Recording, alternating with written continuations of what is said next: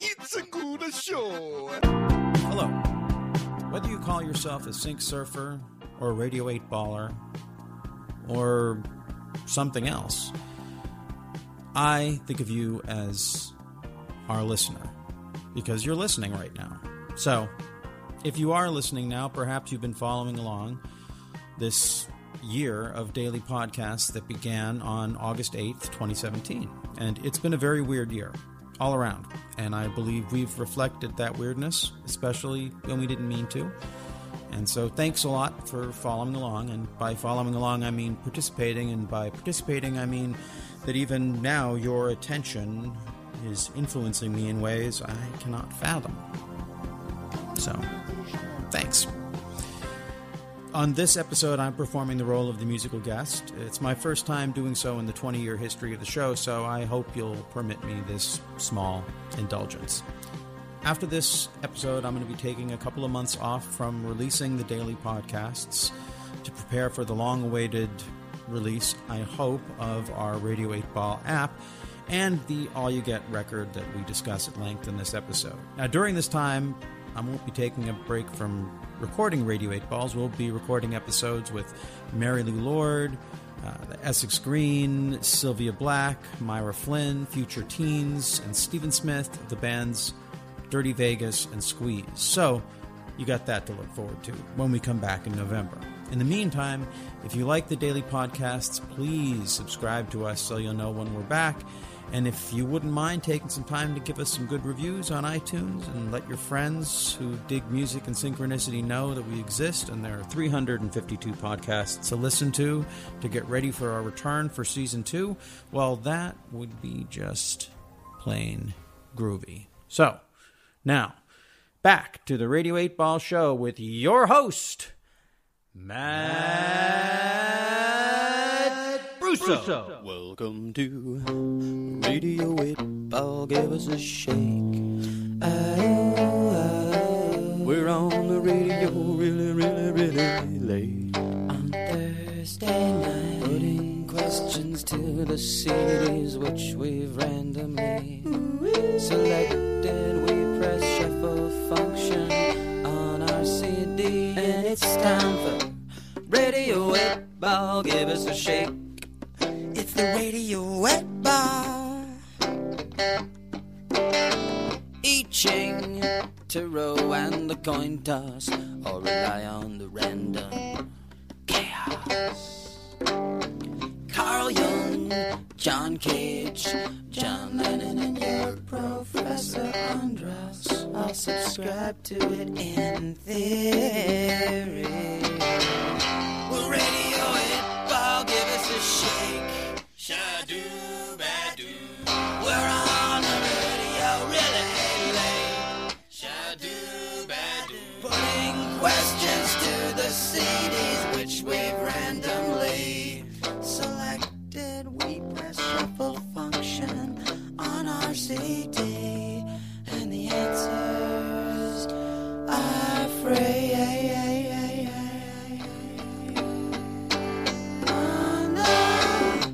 Radio 8 Ball, give us a shake. It's Radio 8 Ball. Radio 8 Ball, give us a shake. Ain't it great? It's the radio 866-5267. Call. Radio 8 Ball. Radio 8 Ball. Give us a shake. 866-526. Radio 8 Ball. Are you burdened with doubt, plagued with secret desires, or just curious what the future has in store for you? Tune in to Radio 8 Ball with your host, Andros Jones, Thursday nights at 1 a.m. on Chaos. Radio 8 Ball. Give us a shake ball. Give us a shake ball. Radio shake ball. Radio shake ball. Come on, love. Give us a shake.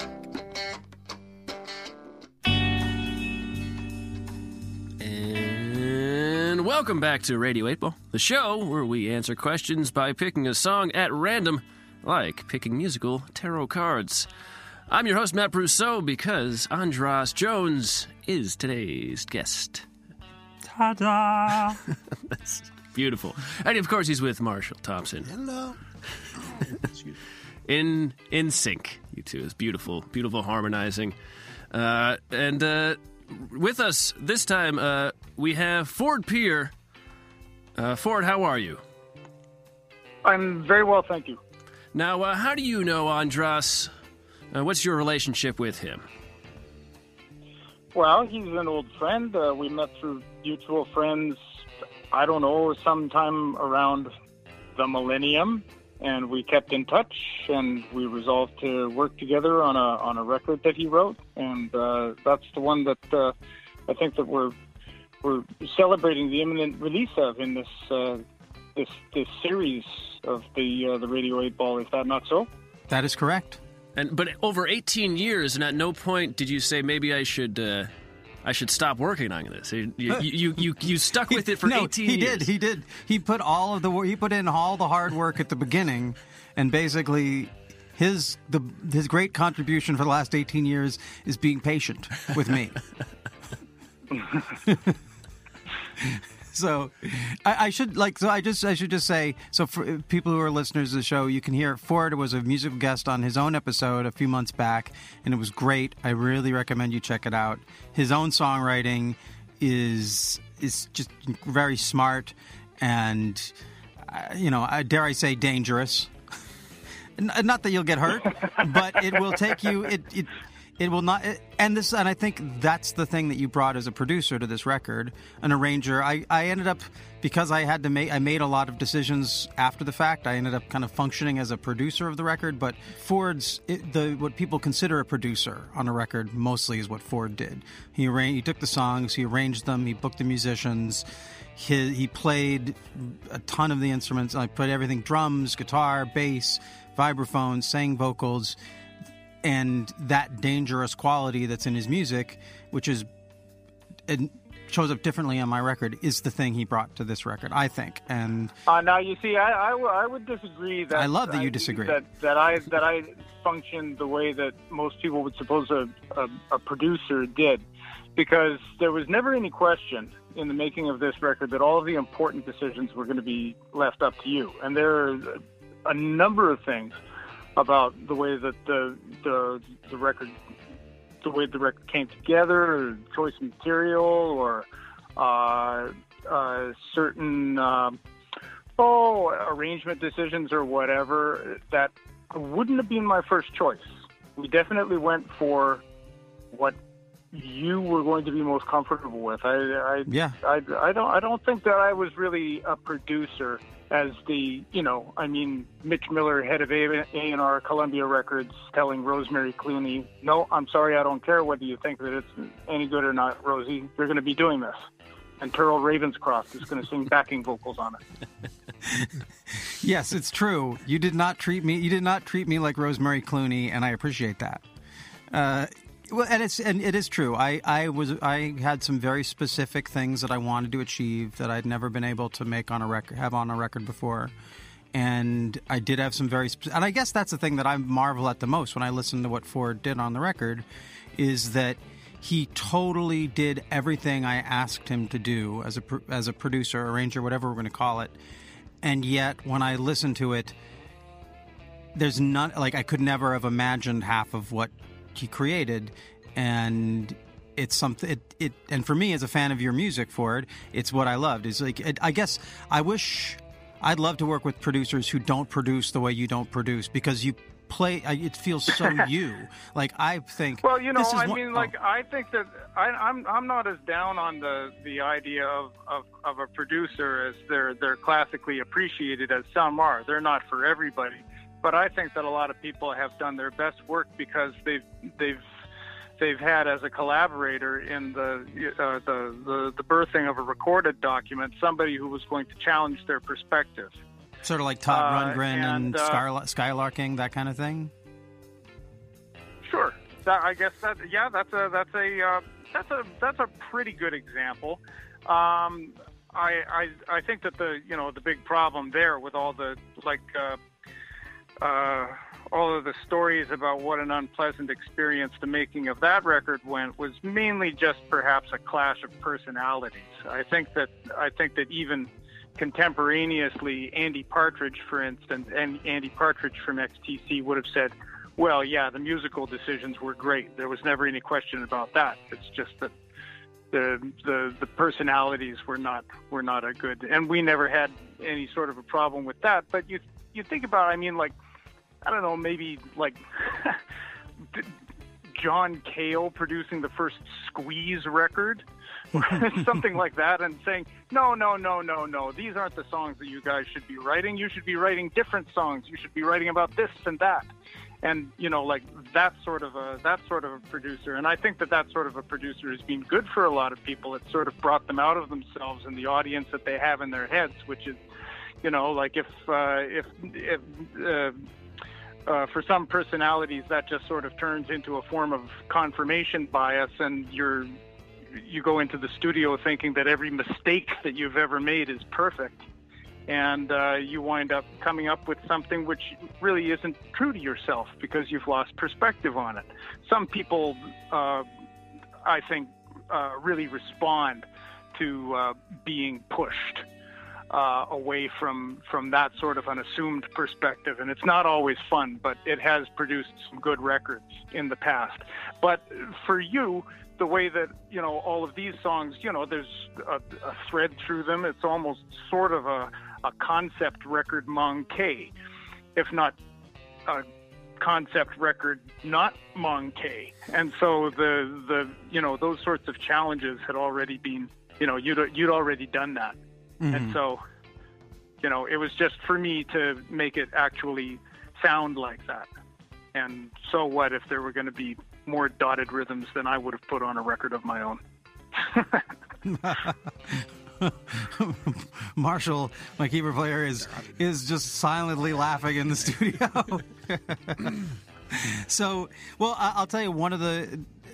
We should get to your question, but I want to say one of my goals for this record is that Ford Pier fans, people who like your music, will hear this record and think of it as just, again, not necessarily, it's certainly not a Ford Pier record, but hear what I hear in it as a fan of your music and just be like, that's really, that you can, I don't know, it's sort of like exactly what in a weird way, it's the dynamic you're talking about, is that you as a producer had to sort of become subservient to the artist's vision and also maintain your own integrity as an artist, and I feel like you did that. Like you're saying, you didn't make the record that you wanted to make, you made the record that I wanted to make, but when I listen to it, of course, yeah. I hear Ford Pier, you hear your brain and your musicality and your playing on every track. And it's, I think that's one of the things that's allowed me to, if that wasn't the case, I would have abandoned it a long time ago. I mean, I wouldn't have come back to it 16 years later, because it's being a fan of, I get to be a fan of my own record because half of it isn't me. So, yeah. I hope that you, I hope that you're happy with it, Andras. It's a good record. I'm very happy with it. And if it's the only record we ever get to make together, it's definitely the best one. It's a good one. So, Matt, you got a question for Ford? Do you have a question for the Pop Oracle? Yeah, I do, I suppose. Now, am I supposed to phrase this in a particular way? I guess I've never, I've heard lots of these, but I've never really studied whether there's an honorific which has to be used or... No, just... my question for the Pop Oracle is, you can address it to the Pop Oracle if you want. All right. Well, Pop Oracle. Hang on just 1 second, Pop Oracle. Hello, Hap. How's it going? I'm just on you can edit this out afterwards. Right? Oh yeah, we totally can. Yeah. Yeah, because I'm at work and I'm just talking to a coworker of mine. Yeah. See you later, guys. Cheers. Bye now. Okay. As we were. Pop Oracle. Is irony finished? Is irony finished? Well, yeah. I mean, like we've thought that it was before. Supposedly it was gone after 9/11, but it wasn't. But now, not only because of events in the world and just sort of a tone which seems to have settled upon discourse, I also feel as though modes of communication which sort of by their own architecture dictate the sort of information that takes hold in our minds is not suited to convey layers of meaning, or isn't suited to convey the impression of being read, like something written as being aware of being read is a very hard thing to convey in a file. You know, kids can't even alphabetize by people's surnames anymore because the file begins with the first letter of the first name. So it's very hard to convey layers of meaning in which irony might be couched. Consequently, people get mad at tone, or people are bewildered by tone. So I want to know whether it's, you know, just something that we're sloughing off, something that we're going to get by without in the future. Cool. There's layers to that, and I guess there's going to be layers to the song now. So I guess the question is irony finished? And I will engage the Pop Oracle by spinning the wheel of 8. Na, na, na, na, na, we love 8.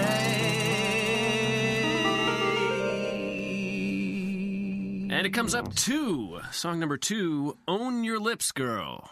Oh, this is a song that's not from the record, but I think this is one of the newer songs. And here we go. 1, 2, 3.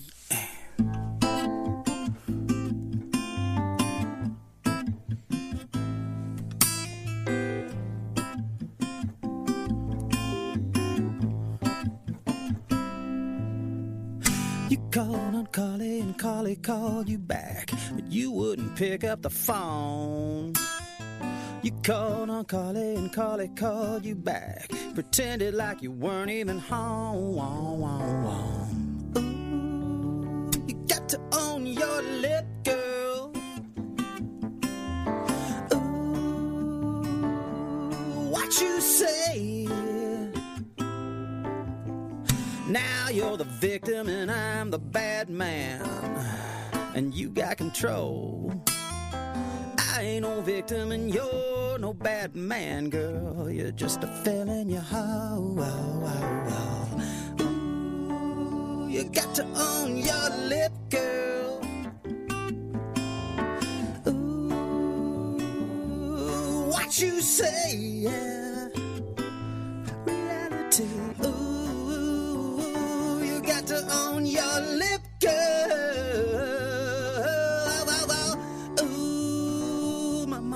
You say, hey, hey, reality, hey, hey, hey, that's your reality, hey, hey, hey, ain't no reality muffin.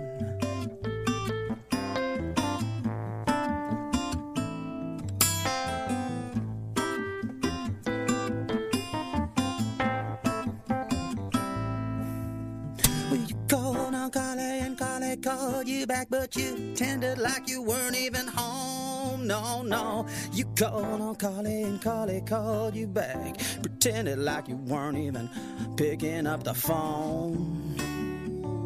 You got to own your lip, girl.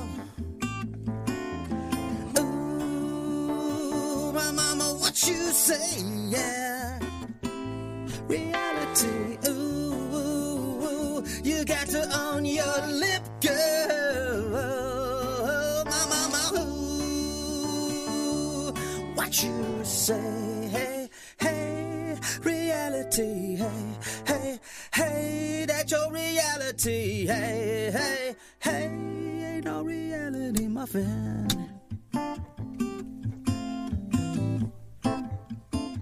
Ain't no reality, my friend. Ain't no reality, my friend.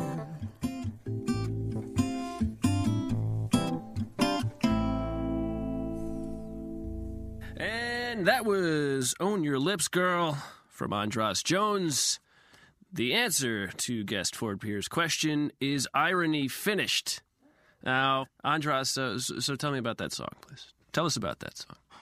Okay, well, that's a new song. It's called "Own Your Lips, Girl," and it speaks to the song, to the question in certain ways. I'll tell you the story about that song. It came about when I was working with the Sync Book Press, who put out my book, and we were going to be featured in Reality Sandwich, a online magazine started by Daniel Pinchbeck, who wrote the book 2012 and other sort of psychedelic books of the millennium.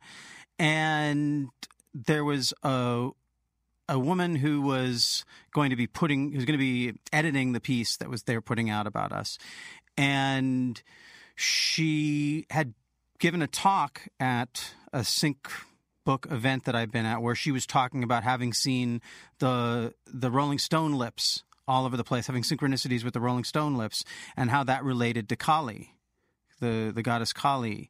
And she gave this whole talk about it. And then when she came to her editing my piece, there's a chapter in my book, Accidental Initiations in the Kabbalistic Tree of Olympia, called Cunt Punch. Oh, that's right. About someone who punches me in the face for using that word. But she didn't get the irony of the title, and so she said, there's no way we're going to run this. Mm-hmm. And I wrote back to her, I said, "Own your lips, girl. I saw your piece about the Kali lips, and and she that's when she said, well, now you're just being offensive and attacking. She took it as an attack, and mm-hmm. It got unpleasant, and I got the song out of it. When I feel totally misunderstood and I don't know how to communicate, and I feel like someone's not going to get it, the great thing that I have as a songwriter is I can then write a song that tries to make sense of it for me. And so that is a song about someone not getting irony. So I thought that was kind of appropriate for your question, Ford. Yeah, that definitely addressed the question. I don't know whether it settled the question. No. But it touched on the question. There's no question that it touched on the question. It very much did. It's kind of spooky. Yeah. Well, so what did you? So what did you make of it? Well, I liked very much what I could hear. I'm sorry to say that some of it was unintelligible. What I was really enjoying it, because there was like sort of a compression effect over there, like a really harsh gate effect over the telephone, which made there's keyboard playing going on. Yes. Yeah. Yeah, it made it sound as though it had like this wild envelope on it, which like the sound would sort of come on and off in a really interesting rhythm. We put the irony envelope on it. I wasn't able to make out any of the words at all, I'm afraid. Well, they're pretty easy. The first verse is, you called on Kali and Kali called you back, but you wouldn't pick up the phone. You called on Kali and Kali called you back, but you pretended like you weren't even home. Own your lips, girl.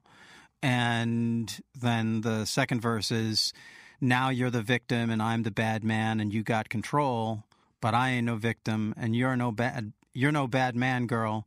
You're just filling your whoa. Ooh, own your lips, girl. Which could, again, if you don't have a sense of humor, that could What's be interesting really about offensive. The perspective of this song as you're describing it to me or whatever is that it's not it's pretty direct. It's like there's the perspective is not hidden. I mean, yeah. you're saying it in an artful way or whatever, but there's no question of sort of sneaking through the back door of somebody's mind to plant an opinion there or whatever. It's an unironical discussion of a failed irony, which is pretty ironic. Yeah. Well, you know, people have the wrong idea about irony nowadays. I think that's one of the reasons why largely it fails on a public scale right now, is because people think of irony as being, you know, like wearing a T-shirt to a steakhouse that you've never gone to or something like that, you know, as opposed to a means of presenting a different perspective than the one that you are, the one that you're really getting across.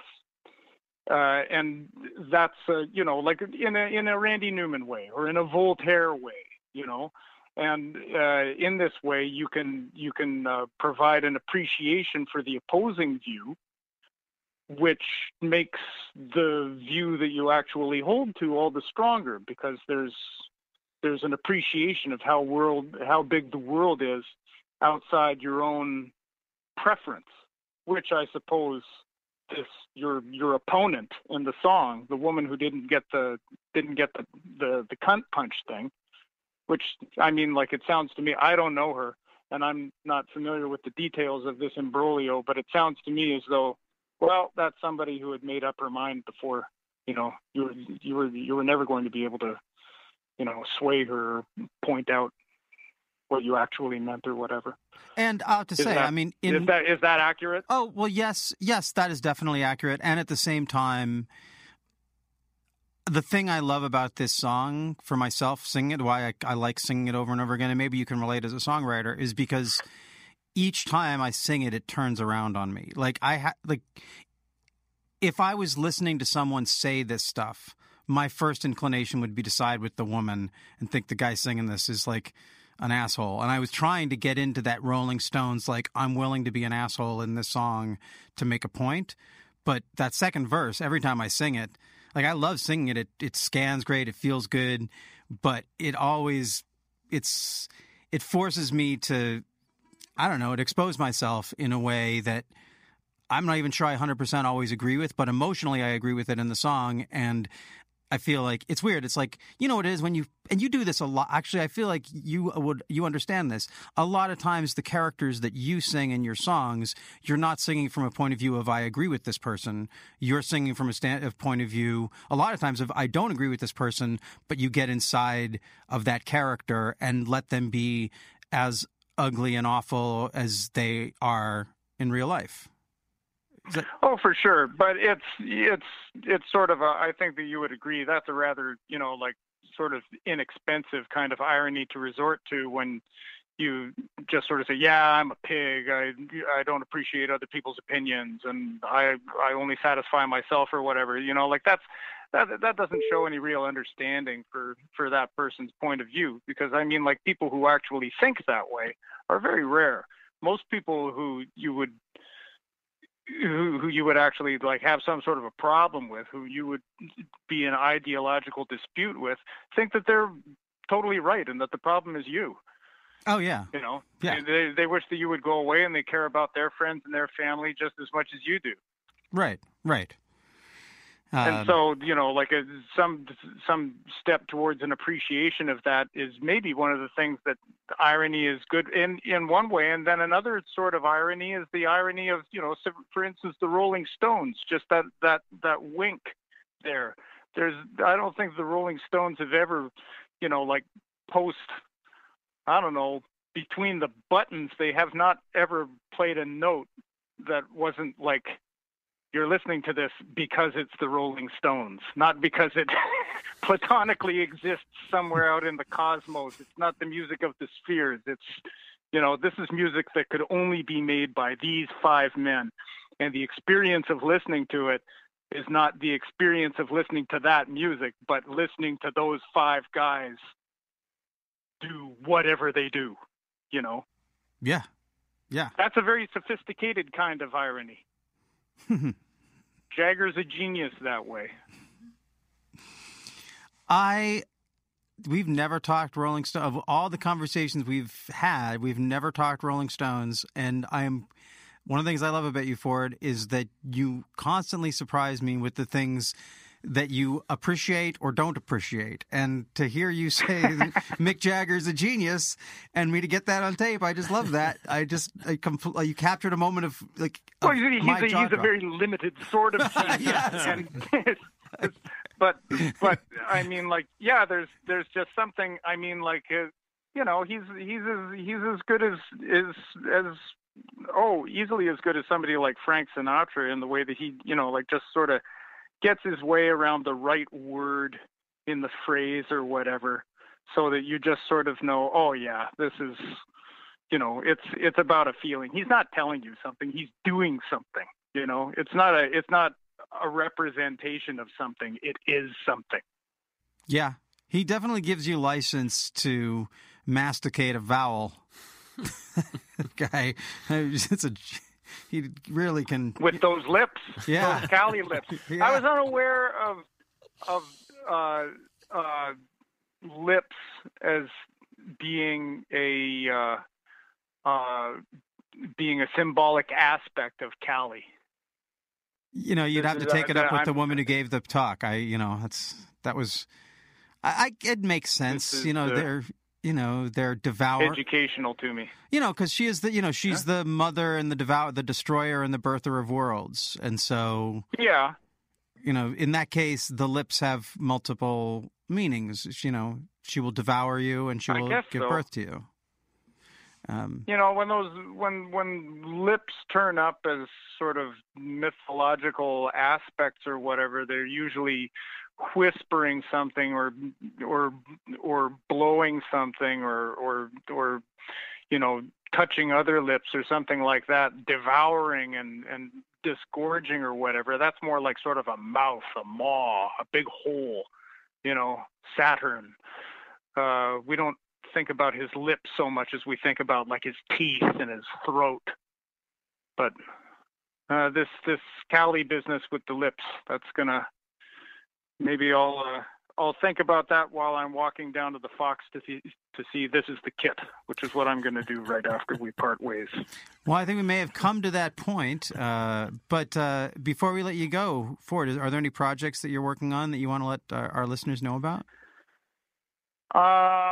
I'm gonna the day after tomorrow night, I'm gonna play bass with Joe from DOA. I used to play in the punk band DOA, and Joe is running for city council in Burnaby, where he lives. And so we're gonna do like a Green Party fundraiser there, where we're just gonna play some old DOA songs and Johnny Cash songs and BTO songs and stuff. And so that's gonna be a whole lot of fun, because we've stayed good friends, although I haven't been in the band for over 20 years, and we don't get to hang out all that often. So that'll be a fun thing to do. And other than that, I am going to be doing a whole ass load of touring throughout Eastern Canada and Europe in the autumn. Excellent. As Ford Pierre and the Vengeance? Myself. Ford Pierre, solo? No. This is just going to be on my own, doing like some of the stuff that I did on the Radio 8 Ball show, that set of material. Well, I highly recommend people check that out. It was a fantastic set. Anytime you can get a Ford Pierre record, do yourself a favor and do so.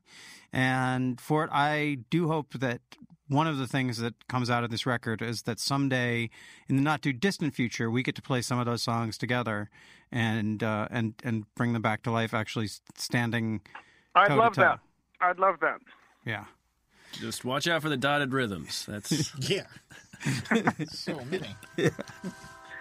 Shuffles, man. Thanks for listening to Radio 8 Ball. If you enjoy the show, please subscribe to us on iTunes or Stitcher, and check out our website and the links provided for info about past and future shows on the Radio 8 blog, our ongoing Patreon campaign, and where you can download our Radio 8 Ball app that allows you to engage the Pop Oracle directly in the form of every song ever performed in the history of Radio 8 Ball. I hope today's musical divination brings and brought the sync to you wherever you are. And until next time, I'm your host, Andras Jones, wishing you lots of spine-tingling synchronicities. connections with the natural world, and all the inspiration you can handle. It's the Radio 8-Ball Show. We'll see what it is. We know what the last song is going to be. Mm-hmm. The answer is a song number 4 on our list, a song called The Dark Women. And now, the question from Ford Pier: what is the most underrated virtue? What is the most underrated virtue? The dark women. The one with the boots is haughty and fit. She's got a loud, proud voice and a lacerating wit. And she moves fast past where guys like me sit, trailing a fragrance of brightly lit rooms. She's got hundreds of friends who all look the same. She eats food made of vegetables I couldn't name. What I'd see is a dare she'd treat like a game. I can't say for certain, but it's safe to assume. Who are these dark women? When they look at me, what is it they don't see? Who are these dark women? What is it they don't want from me?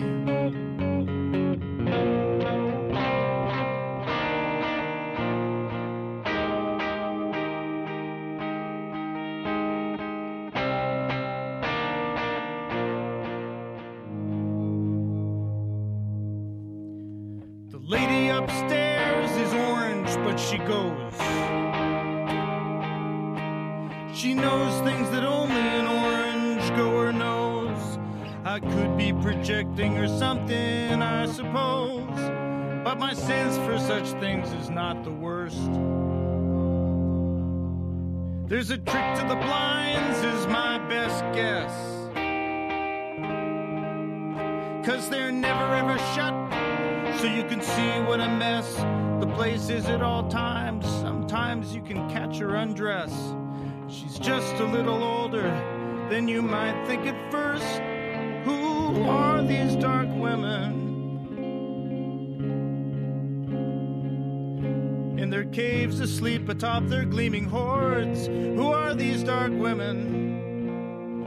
What are they pulling me towards? I don't think about my exes. It's like the sting of defeat is still too recent. And I don't think about the girls I knew when I was a boy. Something about that seems indecent.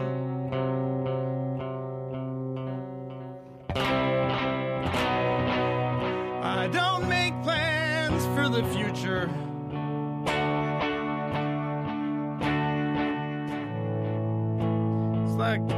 It's like I'd only be letting myself in for a fall. I think about the places I'll never visit, and I chart the space between them and sail past them all.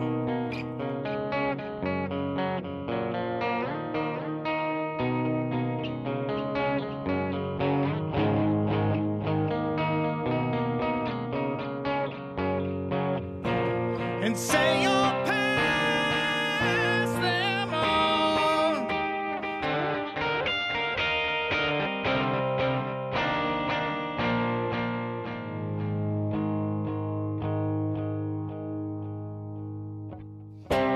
The chick who likes trance is busty but dim. That lummox she's with, I'm glad I'm not him. Though in a fair fight, my chances would be slim. He's got a height and a good 20 pounds. He'll look at his phone and he'll look at her bum. Pass the talk to where he thinks the action's gonna bounce in from. Still waters run deep. Still I think that he's dumb. Still he's the one she wants hanging around. Who are these dark women? When they look at me, what is it they don't see? Who are these dark women? What is it they don't want from me?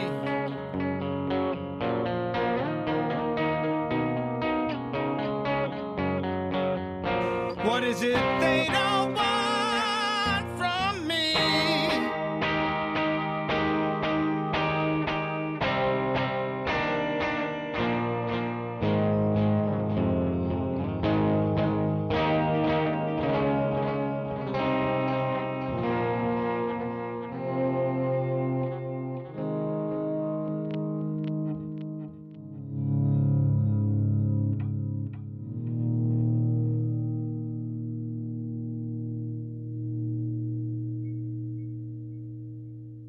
It's a good show.